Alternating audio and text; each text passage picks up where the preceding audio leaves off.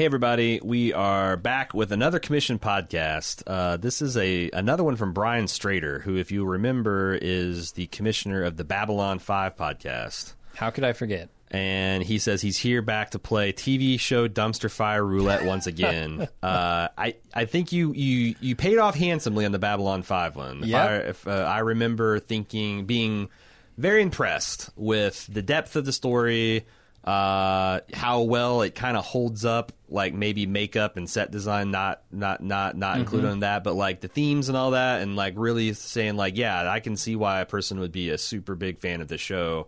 And also that a lot of the science fiction that I enjoyed at the time and still do owes a huge debt of gratitude to the work they did on Babylon 5. This time he's commissioning Ghost in the Shell Standalone Complex, the first season, which has to be 20 years old at this point. Probably. Because I remember it being a pretty big deal in high school. I remember, like, I think I might have been in my early 20s when it first was released. 2002. 2002. So yeah, we're 16 years ago. Mm-hmm. But unfortunately, I felt like this show really did show its age, and not just like its execution, but even, I don't know what a word. I always hate doing commission podcasts where I'm not just universally enthusiastic about something. Sure, it sucks to tell somebody that they paid you money to review something that you didn't like you're not as much as they do. Yeah, because the thing that people I think really hope happens is it captures their imagination, and like we really get into good conversation. And maybe we can find that, because I thought that some of the themes were interesting, but uniformly the execution kept getting in the way. Let me start by the things I liked. I thought this animation was really good. I thought the technical details, like the actual technology displayed, showed a lot of imagination, and it was very detailed. Like, I feel like Western animation is simple but more fluid, and Japanimation is much more technically complex but not nearly as fluid. And I felt like this was one of the more fluid ones I've seen, and also very highly detailed. Yeah, one of the things that really impressed me about the animation was the movement of the spider tanks, the Tamagotchis or whatever the hell they're called. Right? Yeah. You gotta feed them. You gotta feed them and scoop the poop every couple hours. You do, but they look real good when they're moving around. They do. They had like an otherworldly kind of spidery quality to them. I also like some of the shots that they go for. You know, it's not traditional angles that you would see in just an animated thing. It gives you, well, I'm not talking about the panty shots. The panty shots are there. They're numerous. Sure. Those are not the angles that I'm talking about. I'm talking about, like, in episode 11, I think, when he's walking down the hall in the network room, or where all those kids are, hooked up. They do kind of this weird panning to show you that it's a big circular, like a big loop, and they just really make it interesting. There's also, I think, when they're discussing the intercepts, was that the interceptors? Yeah. Like when the Major's talking about it, like there's a fisheye quality, like you're seeing her through some sort of intercept lens or some sort of CCTV. It reminds me a lot of like some of the Wire stuff, where it was, you're supposed to feel like you're watching through closed caption television. Because the other like thing I really enjoyed about this is the like in this universe, omnipresent like surveillance seems to be what people take for granted. Yeah. Which I thought was interesting in context of the Interceptor plotline, because they make it a big deal about like, oh, how these are essentially bugs that you got to get permission for. But it seems like pretty much everybody can see everything at any time, unless you're wearing like that thermal imaging suit or whatever that the Major walks around in, so she can become invisible. Yeah. So I like that. And I like the broad details of like the cyberpunk universe, and the blending of like, the what we would consider modern today with like the fantastic technology. I like some of the philosophical themes they're digging at. Right. And I think that's where the meat of this podcast is going to come from. But I found it very hard to relate to a lot of the characters, because I watched the one that's an English dub. Yeah. And with the possible exception of the Major, I thought most of the voice work was really bad. and especially when you're talking about the Tamagotchis or like there is a plot between like the spider tank that's gone rogue because it was swilling organic servo fluid or whatever. Natural oil, and it befriended a little girl who's having trouble dealing with the death of a pet, and like those two characters almost killed me. Like the high pitched squeaky voices, and who programs these assassin spider tanks to have these childlike personalities that seemed like a poor fit for the characters. Now I know that like you're supposed to like this is supposed to be like the comic relief, but I don't know. I felt like universally anytime the spiders started talking, I started really rolling my eyes. I do appreciate that because I've been watching some of like Full Metal Alchemist. The original series was one of my kind of like landmark anime appreciation moments. I was in my mid-20s, and it was like the first kind of series I'd taken seriously, and I was really captured by the animation, the world building, and some of the like ideas about spirituality and religion and the soul and yada yada yada that it was on offer. The thing that drove me crazy is they did that chibi shit all the time, and like in the new remake of the series, I think it's even worse. Like not 2-3 minutes goes by that the Ed or Alphonse isn't turning into an ice cream cone, or or their eyes are going spiral, or someone's nose is bleeding, or they're popping. The anime equivalent of boners, and it's very distracting. I understand it's a cultural difference. Yes, because I'm not saying it's better or worse. It's just a lot for me to deal with, and that was entirely absent from Ghost in the Shell. Pretty much, They played it pretty much straight. Like none of the the spider robots were cutesy, but like that's kind of the personality, and none of the other characters did the like extreme overreactions and whatever. So I like the more natural, I guess, storytelling. Yeah. But there's just like some of that stuff, like and also there's just a bunch of non sequiturs. Like in one of these episodes, the Major visits a bartender that is just a big black dude, and they gave him a voice as an affected like Mike Tyson lisp voice, which I guess is the juxtaposition is funny as in real life. Like hearing Mike Tyson talk is hilarious, but it felt out of place. And also I didn't know why she was there, who this person was. So it seems that we may have reached the end of the rope of the things we like. Okay. Yeah? Yeah, Okay, can we talk about the things we don't like? I thought that's what I've been doing. Okay, yeah. When you veered that way with the Mike Tyson stuff, I almost universally disliked everything I saw. I think this show gets in its own way so badly that the philosophical ideas they're wrestling with get lost in the mix. Right. Because I honestly had a very hard time, and I don't know if it is simply my 36-year-old brain not being able to keep up with this fucking plot, or it being very poorly laid out and having just a shitload of technical pseudo jargon in there, and not knowing who any of these characters are. I had a super hard time following the plot. Yeah. The Laughing Man stuff, I was constantly 4 steps behind what they were trying to do. And I was always just like on the cusp of getting what they were trying to say, but never felt like I actually understood anything. Yeah, and that's the thing. Like, I would have shut it off episode 2 if I weren't paid to watch this, honestly. And I think that if either one of us had more of a J.D. Salinger background, because like I guess the whole Laughing Man it'd be like, I don't know what it would be like, honestly. It'd be like if Mad Men relied on you knowing, having read the books that they have read. Yeah. And I always felt like in Mad Men, the references were kind of ancillary to like if you looked what it was up happening and you understood the reference, you'd be like, I see that's what so they're much saying. deeper than I thought. Whereas in this, it almost feels like a prerequisite to understand Catcher in the Rye and to have read Catcher in the Rye recently enough to remember it.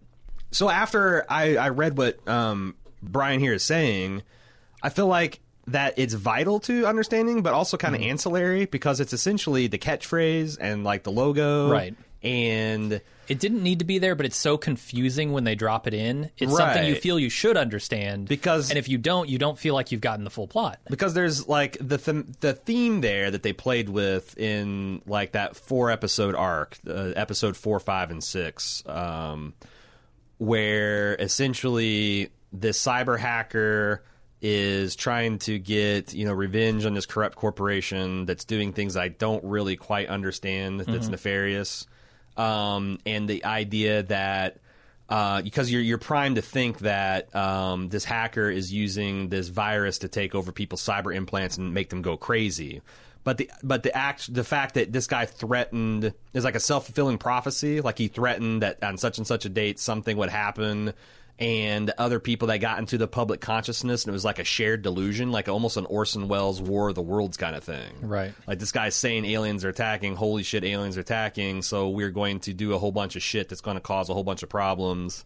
I thought that was a very interesting concept, but it was really buried under all this cyber stuff and the hacking stuff and, some of the techno jargon, because I felt like, well, maybe I need to understand what she means by whatever virus she's talking about. Right. But then when I actually got on the Ghost in the Shell Wikipedia and I started reading about it, I'm like, well, I could have treated this like an inverted polarity phase array on Star Trek. Right. But you didn't know that. And I didn't. It also didn't help me out any either. Like at the end of the day, it's like, okay, this was 60 minutes of story to tell, and it kept. I felt like it kept on getting more and more complicated because there was like a person who was supposed to be posing as this guy, and then he showed up and killed them, and that was supposed to I think bury the investigation, but leaving a body just opens it up further. Do that. Yeah. So the whole time I'm second guessing the show, thinking that maybe this was going to come together at the end. Yeah. But it never did. And also there's a lot of dense exposition at the end of these episodes where the major and not even just at the end. It's the setup. It's everything. And they give it in this very fast, flat effect. There's no time to let the dialogue breathe. No. It's just machine gun style and maybe some, like I said, the major was okay, but I thought that the guy who played the rookie and Batow and the boss, I think it's Batow, the guy with the beady little eyes. Yeah. They don't deserve whatever paycheck they got for the voice work on this. I just think the I don't know if this plays better in Japanese, and that the ferocity, the velocity of exposition is better in the native language, but. Right. I honestly, I never caught my breath. I never caught my breath in this entire 6 episodes. Yeah. Or I guess, actually in the Laughing Man arc, right. I was never able to catch my breath. Well, I remember, when I was watching Full Metal Alchemist, I eventually started preferring the subtitled version. Yeah. Because I could keep up with reading the words, and then, the original actor's performance was then telling me the emotion. But with the dubbed versions, you just have I don't know how these anime dubbers work. Whether they get in a sound booth and they're given a telephone book to read, and someone puts a gun to their head and says, "If you don't get this done in 30 minutes, I'm gonna blow your fucking brains out." Because what I found universal with these dubs is that the American tries to jam in every bit of the stilted translation of the words, but a lot of the cultural context. Gets left out, and all of the emotion. Yeah. So I'm left with, kind of, very highly detailed but basic animation of people's faces to convey things, and it was hard for me. Yeah. And I don't even think that the problems with following the plot stop there. I think there are so many. The plot becomes so complex so quickly as well.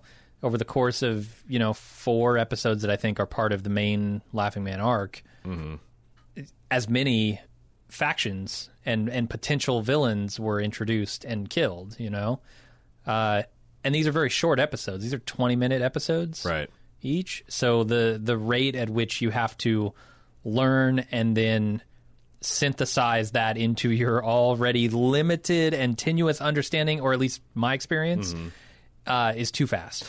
Well, the other thing I felt like is that this was a very much of this is very much a film of a time. Yeah. Like, you know, the fact that, you know, this purports to be 2030 and we're like 12 years away. And what's interesting to me is I feel like that a lot of people in the 90s were like making predictions on the future to where we would continue like some sort of physical mastery of the universe and our technological understanding would be increasing. But what it seems like actually happened was the creation of the internet spurred like an information mastery, like information and people's behaviors, and that's the stuff that like you know, like why does Facebook need to hack our brains if we will willingly give them all of our important relationships and moments and personal data and all that stuff, and they can just like, you don't need to hack our brains. We'll just give it to them for free. Yeah. If we can play Farmville and you know see how grandma's, our ex and girlfriend looks in a bikini now, and you know, or see how fat they've gotten, or like you know, that's we will gladly give away these things that used to, like, movies used to really wrestle with, like the integrity of your consciousness and your eternal thoughts and your privacy. Yeah. Like we just, you know, like nobody saw that coming. Like if they, and that's that, like if I'd seen this 16 years or 18 years ago or whatever, and things like The Matrix and Black Mirror and things like that had more interesting and salient points about like the intersection of technology and humanity hadn't come along, like this would be, I think, probably remain more visionary. But if they had stopped making predictions that were more accurate. Right, but unfortunately, I think the real world kind of diverged, and a lot of this is problems in like Blade Runner too.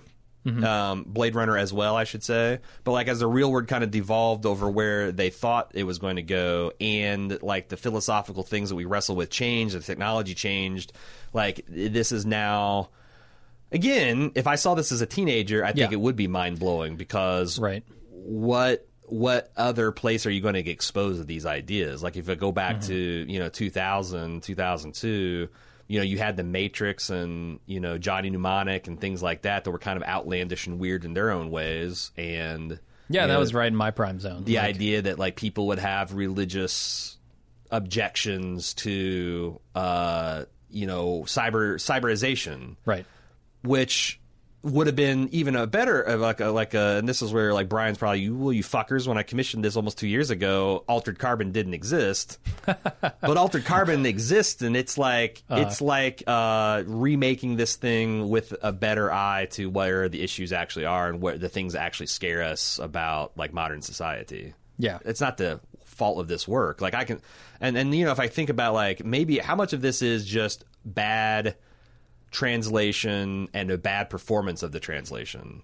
Yeah, I don't know. Because like, was it like really herky jerky, or if I knew more about the, you know, like it's not just like Japanese culture. Like shit, I was ignorant about the Catcher in the Rye stuff. That's the one like important book that I managed to get out of my accelerated reading program of Mooresville High School without being exposed to, because I'm just like I don't understand what any of this stuff was. And then when I read Brian's email where he's laying it all out, I'm like, okay, it kind of makes sense, kind of doesn't. I think like, so I saw Ghost in the Shell, the original movie, right, way back about the time that I saw The Matrix, right? Right. And Brian's talking about how this was kind of that for him. Like he had seen The Matrix, but these were like eye-opening kind of ideas for him. And I think the original Ghost in the Shell movie was also that for me, alongside The Matrix and stuff. And I think if I had seen this at the time that it aired, and I was, you know, 20 years old, right, and just coming off of like the movie and The Matrix and still embroiled in that stuff, this would play a lot better to me. Yeah. But, you know, having, you know, that big gap, like you said. Well, and then, like, I remember when the Ghost in the Shell Scarlet... the movie, the live action. Yeah, Scarlet Joe in the Shell came out.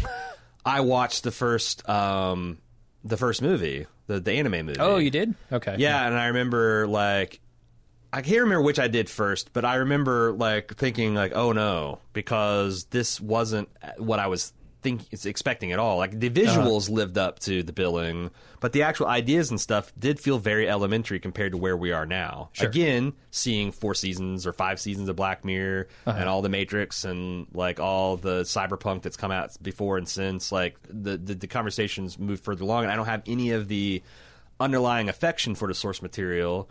Because it's like when I was reading Brian, because he has got 4 bullet points of the stuff that he found annoying about the series on rewatch, and just stuff that we were talking about, like the Major going around in lingerie for no fucking reason is very hard to take seriously in 2018. How about when she fucking steps out of that spider tank that she's in, right? And it's just a full-on crotch from behind, right underneath, up her, like, yeah.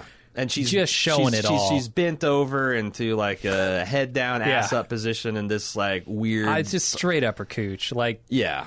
Come on. And she's just like, and the thing is like, I'm like, okay, so what is the horseshit explanation for this? Does the magic image blend technology only work if you're wearing this weird techno corset, or because the reality is she's the only one dressed like this. Yes. She is dressed like a sex bot from but a Austin Powers film, and no one acknowledges it. So she is 90% bot, like more than that. Like, yeah. I guess she's like entire. There's no original part of her left. She's an entire. That's right. the whole thing. The only thing left in her is her ghost, that's the other thing. Like, the concept of the soul yeah. is like hard for me to take in a techno. It's whatever makes us quintessentially they human. Could say, if they translate it as a consciousness, like what it's a human right. consciousness. But how, from a Major's perspective, that's like one of the interesting things is like, you know, how does she know that she's real? How does she know that she's not entirely fabricated and simulated and just used as like a smart robot that they give a backstory so they don't go crazy or whatever? Well, that's the thing. She's wearing the same as a lot of other bots that you can see in the background that I assume are just like her, mostly Is she? Because Android. I didn't see like background lingerie bots. A couple of them, yeah. But are every once in a they while. secret agents as well, or are they don't like think sex so. bots? Because the thing is, like, probably sex bots. I yeah. feel like nobody really acknowledged it. The fact that like she is a person and everyone else is dressed like 20th century humans. Like they're wearing suits and ties and trench coats, and there's this girl in a corset and sometimes a leather jacket. Yeah. And sometimes she's got a full military uniform on. So, like, why does... No, I mean, she's oddly sexualized. Like, there's that scene where she has to go connect to the network or watch the news right. to figure out what's going on. Yeah. And she does it in a VR helmet, which, A, is inexplicable to me because she's a fucking robot, basically. Yeah. So she puts on a VR helmet, but she's laying in bed with another woman, and then... Who is dressed completely like a sex doll. Yeah, who's dressed like a Japanese sex maid, whatever. And then she turns on the big TV, which I don't know why she didn't do that in the first place. Right, and there's another woman in there Yeah. who's maybe also a sex... Like, are she's they her weirdly girlfriends? sexualized. Like, we didn't know. And it was all like very. But this like, is Japan, right? It In looks 2002. Yeah, but on the other hand, like it's like that's part of like the value of going back and looking and be like, huh, yeah. Oh, this sure. is- I'm not saying I want Japanese Right. culture here in America and Yeah, that yeah, everything's yeah. A-okay.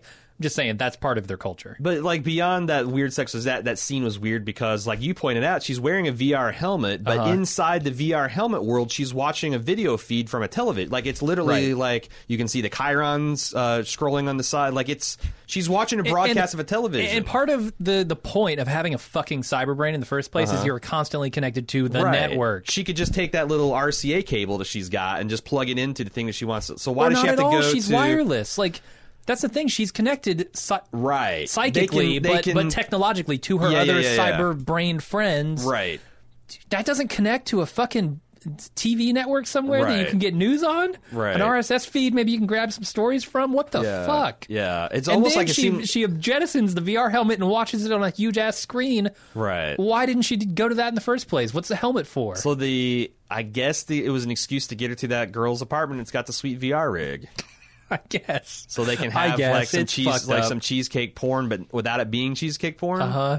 But yeah, like I get it. Why, if I'm a 17-year-old boy, I would not have any problems with Yes. that. But as a 40-something dude, I'm like, huh, that. I wonder how. Yeah. Anyway, he also he thought the opening looked kind of aged with the CGI, which I didn't think it looked that bad.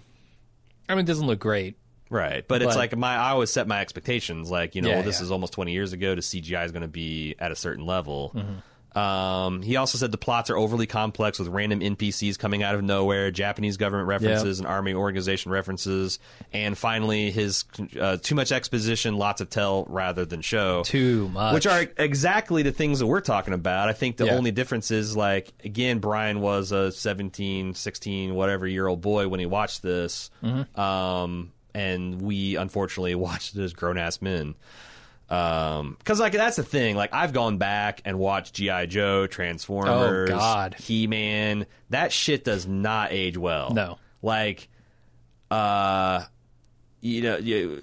Boy might have a lot of crimes to answer for. Cinema. Who's the guy that did The Rock and Michael Bay? Might have a lot of sins to answer for, but fucking up Transformers isn't one of them.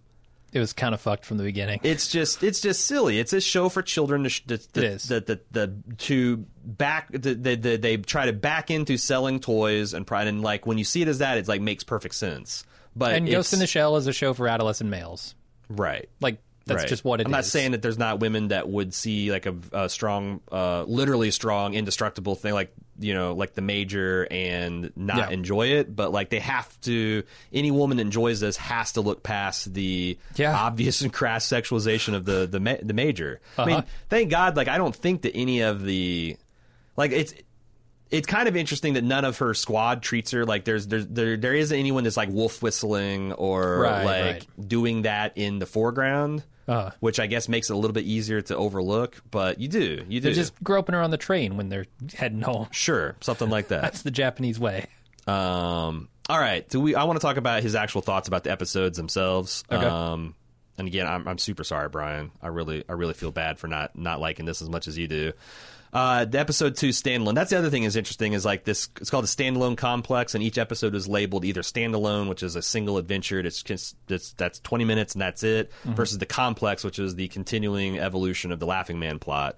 This first one was Testation, and it's essentially about a guy who grows up to be an AI researcher, and he's got some sort of physical condition that they could solve by putting him into a synthetic body, but his parents were strongly religious and forbid him from doing that. But he found the loophole. So on his deathbed, he somehow loaded himself into a tank, and this tank goes rampaging out into the countryside, and then the team stops it because they think he's going to go to his parents and kill them. And the very last reveal that's supposed to blow your mind is the fact that this kid just wanted to show his robot body to his parents and be like, it's still me and this is okay. Yeah. As the not-so-proud owner of a religious fanatic parent, that's not going to go the way you want it to, dude. No. You're not going to show up in a horrifying spider tank and be like, look, Mom, I'm not a demon. It's not going to happen. It's not going to happen. That's fair. But I don't know. No, it seems like a pretty a weird thing. I'm not even sure how they would view it from the structure of the show itself. Like, so he dies, right? And he says, like, this is the loophole because I no longer have a ghost because it's like claimed by God. Whatever. He no longer has a ghost because he's died. Right. Then what is going in? I don't even know what that means. Then what the fuck is going into that robot? And why would your parents accept it as you if the thing that makes the Major a human is her ghost? Right. Like, you've just lost the only tenuous grasp on humanity that you had. Right. But I think so now you're full robot. But we might have misunderstood that because wasn't there some comment from like one of the Tamagotchis that mentioned it was a ghost? Or no, I'm confusing that with the virtual movie box. So, but the thing he says on here is, even though I said I couldn't help but get your take on something, or this episode with its religious angle. Any thoughts on the percentage of population given the opportunity to cybernize would refuse to do so if given the opportunity? He says, you think the wage class gap is bad now? Can you imagine how far behind you'll be if you don't cyberize with everyone else? That's interesting because, like, I've thought about, like, that and the gap between the haves and have-nots. Like, if you can afford for your children to be augmented so they're 3 times smarter than the average person, have perfect recall, and the poor people can't, well, guess who's getting the best and most important jobs solely on merit, but it's a meritocracy you can buy. It's a pay-to-win model. Yeah. I never considered that, like, until, you know, we saw stuff like Altered Carbon and whatnot, that people would just object over philosophical religious grounds. Like, well, I just don't want that because it gives me the heebie-jeebies. Those people would still be left behind. But it's kind of yeah, it's kind of like, you know, if you have religious fundamentalist parents, it's a massive handicap because you're probably not going to go to college. You're going to start off your adult life with a bunch of horrifyingly backwards ideas. Like, add that, plus now you have a physical gap between your peers, and how that would stack up over generations, you know? Like, these communities get poorer and more aggressive in background, and, yeah, I mean, it would require some serious regulation to figure out that mess. Right. But, you know, like, I don't feel like the episode raised that question. It's certainly there to, like, think about, but, like, I wish the show had done a better job of, like, I guess framing it in those kind of ways. Or, like, I felt like everyone in the universe, with curiosity, had not much opinions on the things going on. It's like they're very detached.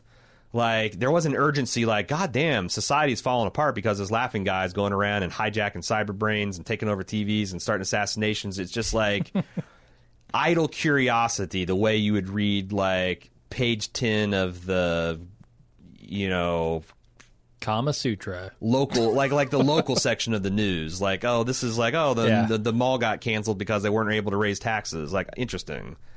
It's weird, right? It is. I mean, I guess the Major's a robot, but she's supposed to be human too. So yeah, there's supposed to be something in there. Yeah. He talked. I do take some serious issue with their categorization of terrorism in that episode.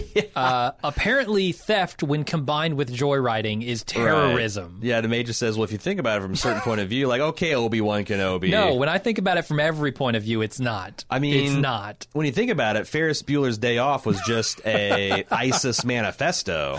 Right. Of, look at the property theft and joyriding combined. Absolutely. Yeah, like that's pretty fucked up. It's a weird, because, like, I'm like, that had to be a bad translation.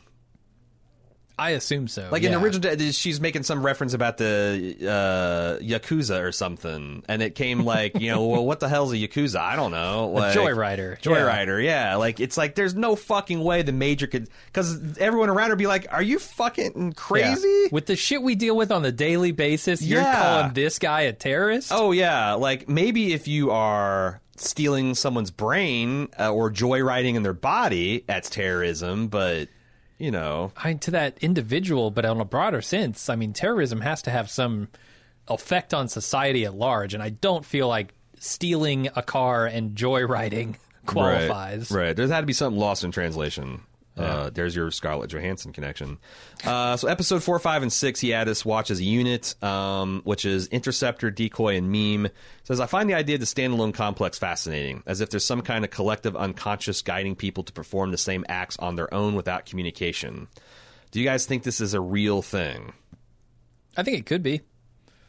We've probably had some examples that I just can't think of. Like, I'm thinking we might be building up to something, because I don't think you can keep talking shit about journalists and inciting as much anger and rage in the media and not have that go bad places eventually. Yeah. So, like, you could get to a situation where everyone could plausibly say, well, we didn't say to go and shoot up this place or that place, but that is the proximate cause.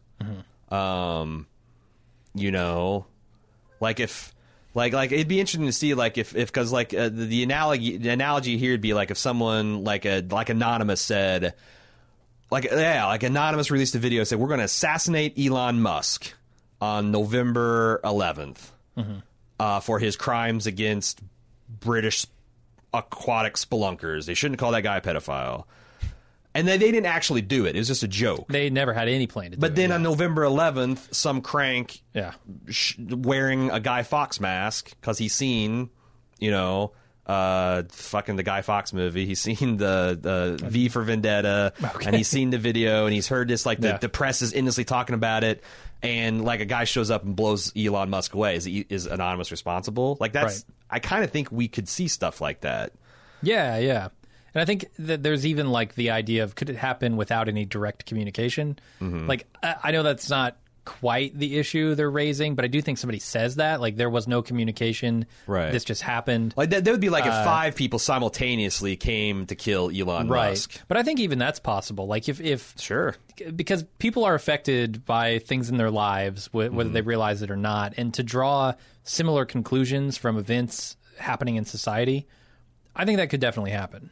Right. Something where you don't even need somebody to incite to say that something's going to happen for it to happen. Or like that Slender Man thing we were talking about on Sharp Objects, where some girls took an internet legend and then independently decided to murder this other girl or try to murder this other girl. Uh-huh. Like this idea, like the episode's called Meme. Well, in that case, a meme literally led to someone almost being murdered. Uh-huh. So, yeah, I mean, I guess that is interesting and prescient. And I could see something like that happen if enough people so in this world, people are obviously cyberization. They've got mixed feelings about it. They got maybe strong religious feelings about it. You hear about this corporate corruption, and people are so angry that, you know, multiple people show up to do the job. Yeah, I don't know. Is it a real thing? I think it's arguable that it's already happened, and he was given some, like he actually mentioned Anonymous 4chan as an example of that too. Yeah. But yeah, and he also mentioned that the echo chambers created by social media can cause that too, because people just get more and more, and there's just no one that says, like, hey, now wait a minute. We're not really talking about shooting these people, right? It just Right. builds and builds and builds and gets angrier and angrier and angrier. All right. He then told us to watch episode 12 standalone. This is the Takekoma spider robot runs away, which is, I think, the English title is Escape From. I'm not sure which is the English title and which is the Japanese title. But this is the one where the spider robot runs away, and which I thought that whole plot I didn't think was very interesting. There's a little bit of like creep factor of this childlike intellect, like not understanding the value of life. But I've seen Short Circuit. I've seen Johnny Five step on a grasshopper and Ali Sheedy lose her fucking shit about it. So this Japanese girl being mad that the spider robot just tossed his dog over its shoulder. It was fucking funny. It was funny, right? Like, it wasn't They went for broke on animation too. That dog got snatched and thrown. More frames in that 2-second shot than the rest of the episode. Yeah. I don't find it the same way that Brian finds it in his description of the dog. What does he say about the dog? Because he says something like it's tragic. The Tachikoma tossed away the dog because it wasn't necessary as chilling. Chilling is not how the concept is chilling. The fact that robots don't understand empathy and emotion and pain. Right. What if this were a human baby? What if this were like... Sure, I get all that, but God damn it, it was funny. Also, wasn't it weird that as the AI is saying, like, nope, I don't understand death and I don't get human emotion. Like, it's weeping oil. Like, are we supposed to understand that that was the malfunction? It's feeling from things, the natural but oil. Since it doesn't know what to call it, yeah. I suppose so, but it's also kind of mixed up because, like, there's this moment where she's walking down the street, the little girl, and the spider bot's behind her. She goes up to a food stand and she says, "I'm going to get one of these for Lucky." And the Tamagotchi looks up at the sign, which I assume says dog meat. And then says, "You probably don't want to do that," which is a profound understanding of like emotion and what a dog gives a shit about. Like, right. It's just a weird thing for this bot to do and then casually toss the dog on its fucking head. Right. But then again, you're making a lot of assumptions about the signage and all that, right? What else could it be? I don't know. Because I thought that was some weird thing that I just didn't get. I think it was essentially a cannibalism joke. They don't sell dog meat in the streets of Japan, do they?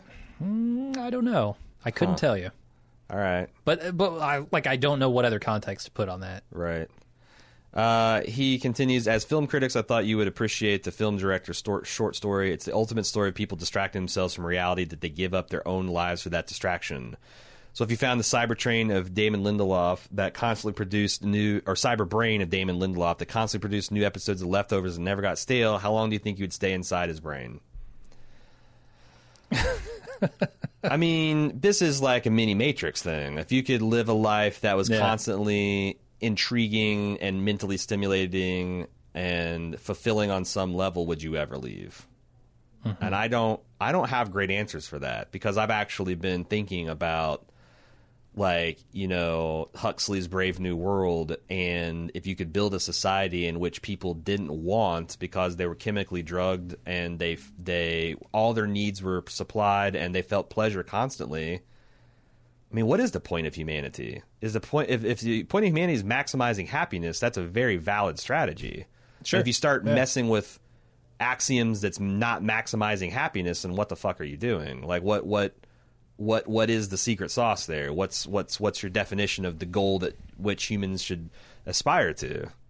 Yeah, I mean, we were talking the other day about, you know, some of the goals of humanity, and I think you brought up a point that part of the goal has to require sacrifice, because in order to make things better for everyone, some people are going to have to sacrifice, right? So it can't be simply that one vector of maximizing for happiness. Right. It can't be. Otherwise, you get stuck in the Middle Ages and you never progress because everyone's as happy as they think they can be. Right. So somewhere along the road, you have to say this other vector is also important. Progress, technological progress, because trying new social things progress, lead to whatever. failure. Failure is not fun, you know. Right. Yeah. And somebody has to give up something for that. Right. So I don't know. Unless you can promise an unbroken string of successes that are all. Yeah, but then again, now you're starting to. I don't know. You're still not as happy as you could be, right? Because maybe there's some advance. Well, and that there's can make also you the happier. theory that like you do have to go through some amount of pain and sorrow to even appreciate. Because what is happiness? What is a default state of happiness if you never experience pain and loss? Right.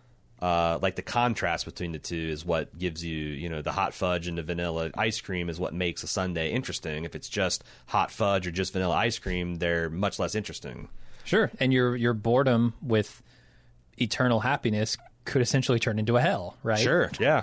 There's plenty of digital ink spilt on that too. Yeah.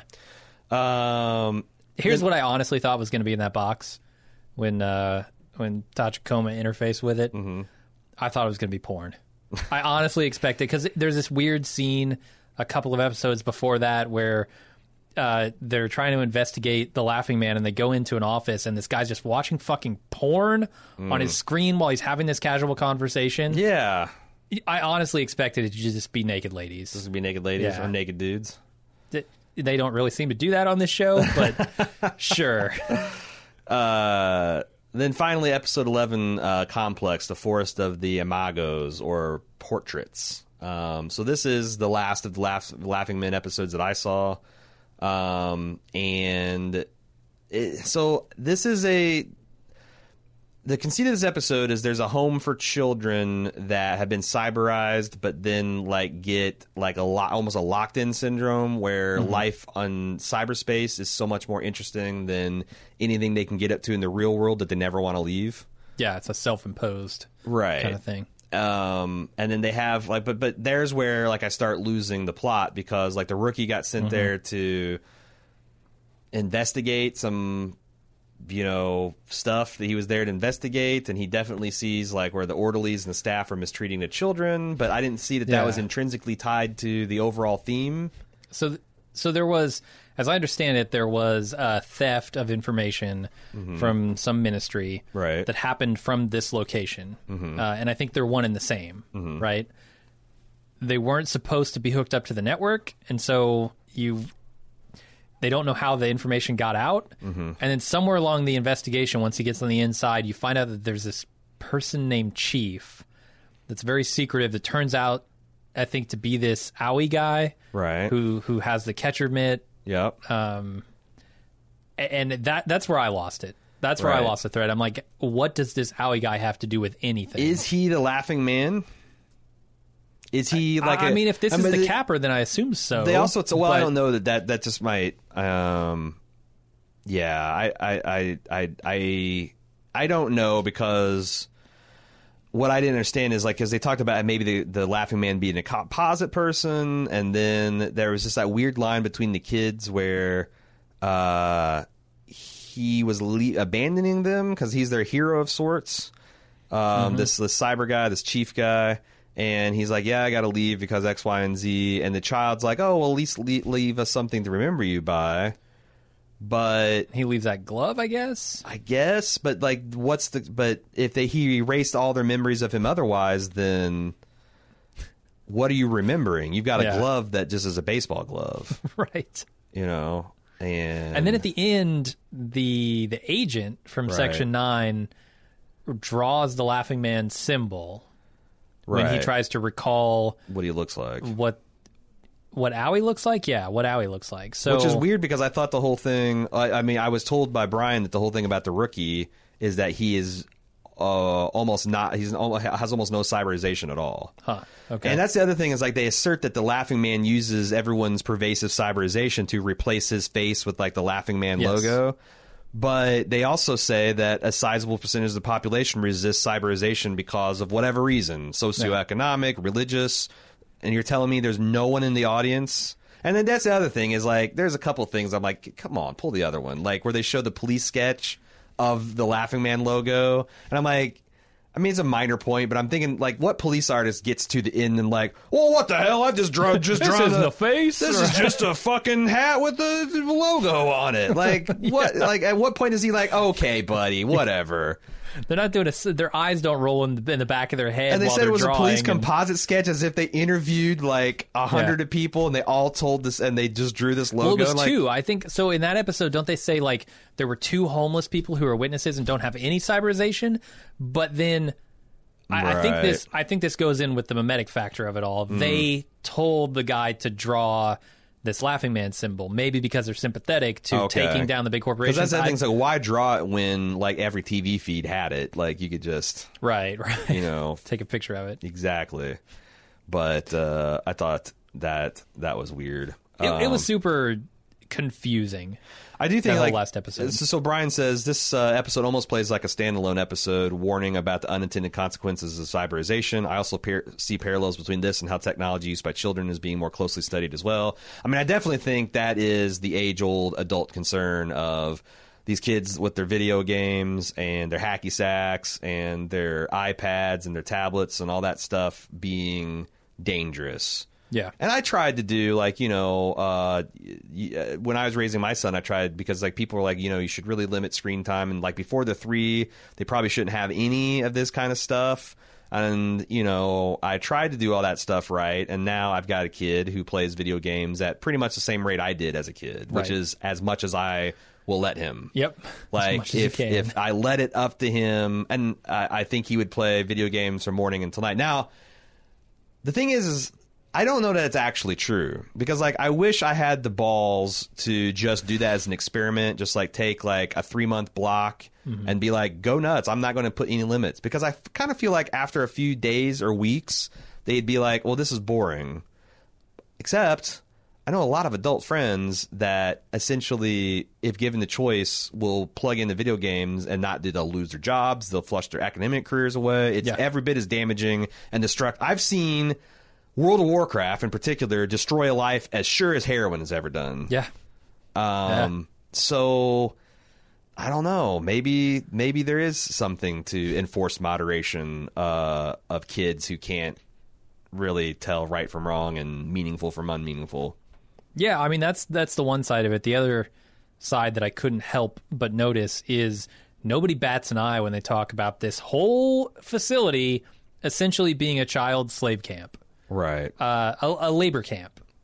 Right. Look at what these kids are doing. They're developing new barriers, as they call them, mazes for barriers, that then the government comes along and uses on their crypto systems for cyber mines. Right. Like, which they need, because, like, the fact that people are hacking into people's brains is fucking scary. Rag. Yeah, it happens all the time. Yeah, they say it's like, well, it's only Class A terrorists. Well, number one, I played enough Japanese video games to know, watch out for the Class S terrorists. Oh, yeah. Because they'll just take your Class A and shit on it. For sure. But, like, even if it's just Class A, it's happening too often, man. All the time. That's a good reason not to, like, forget God and what he thinks about it. I don't want someone hacking my brain. Yeah, no, but I couldn't really abide the child slave labor. That was rough. Yeah. So I did think that the thing that happens when the kid challenges the rookie to go into this guy's brain, and he says, oh yeah, another consciousness went in and got lost in there and stuck, and then he looks at his neck holes or whatever, his ports, and the eyes flip up. I thought that was creepy. Yeah. That honestly, all the plugging and unplugging and all that stuff, and that, like, the Major can, like, she plugged in that tank and just killed it. Yeah. Like, she just killed a human life, and that was it. Like that's that's the same thing with Altered Carbon. The idea that you can have a person in a little silicon disc and snap it in half and you just kill the person. Yeah, it's like fucked up. like it's so much easier than like pulling the trigger or snapping the neck. Yeah, and we talk about dehumanization, but you can't be more dehumanized than literally being on like an isolinear chip. Yeah, like is that like. And there's like weird, like that's the thing, like that's the thing about Altered Carbon that I think works 100 times better than like Ghost in the Shell, because like they can do something just by going through like a museum of like war, like this particular war, and there's like a acrylic cylinder that's just stacked with discs, and those aren't dead bodies, those are entombed souls. Yeah, they're there for. It's like it'd be like touring a Holocaust museum and there's still Jews burning in the ovens. Yeah, it was one of the most striking things in that show. Right. Honestly. Right. So, and there's like all kinds of fucked up stuff. And I guess that's the thing I was looking for, but it's not fair to say an 18-year-old anime is going to have those same things because the worlds move on. And the thing is like, I also realized the irony of talking about something that was so influential to other works as being like passe, but that's what happens, right? Yeah. Naturally, like who goes back and plays the original Castle Wolfenstein, even though that either that or whatever, like some people come flying in, Ultima, but like who plays that original VGA 256 color bullshit version when you can play I don't know, what's the hot first person shooter game right now?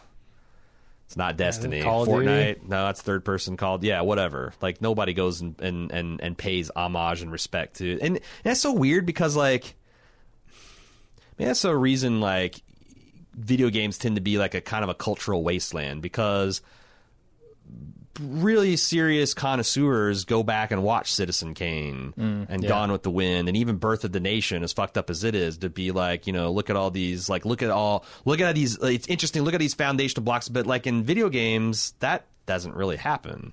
Maybe it's because it's not mature enough that you don't have 16, 17-year-old dudes navel gazing about 1970 like Pong, like they're going to talk about Pong. Right. It's like, look at this. What did Pong say about our culture? Yeah, right. It's starting to happen. Yeah. I think now that we have some 40, 50-year-old gamers who that's become their life. Grew up in that milieu. Yeah. And you're right. That's the thing, is like you can't compare something that's been going for 100 years to something that's really taken off in the last 25, 30. But yeah.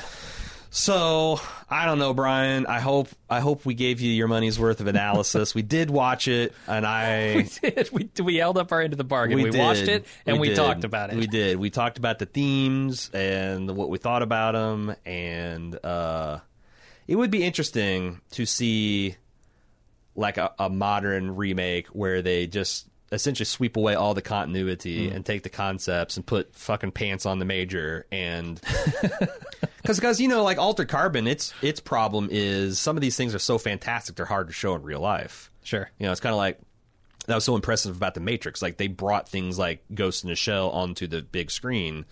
So it seems like there's an opportunity for the animation to steal it back.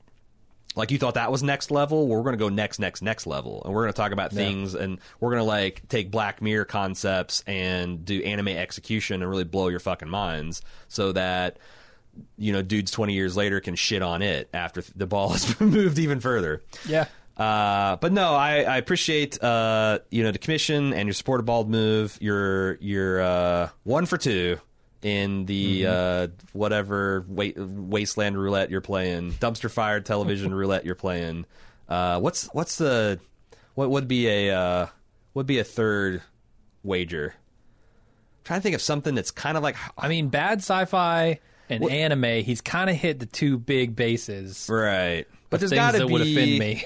There's got to be like maybe Saint Elsewhere.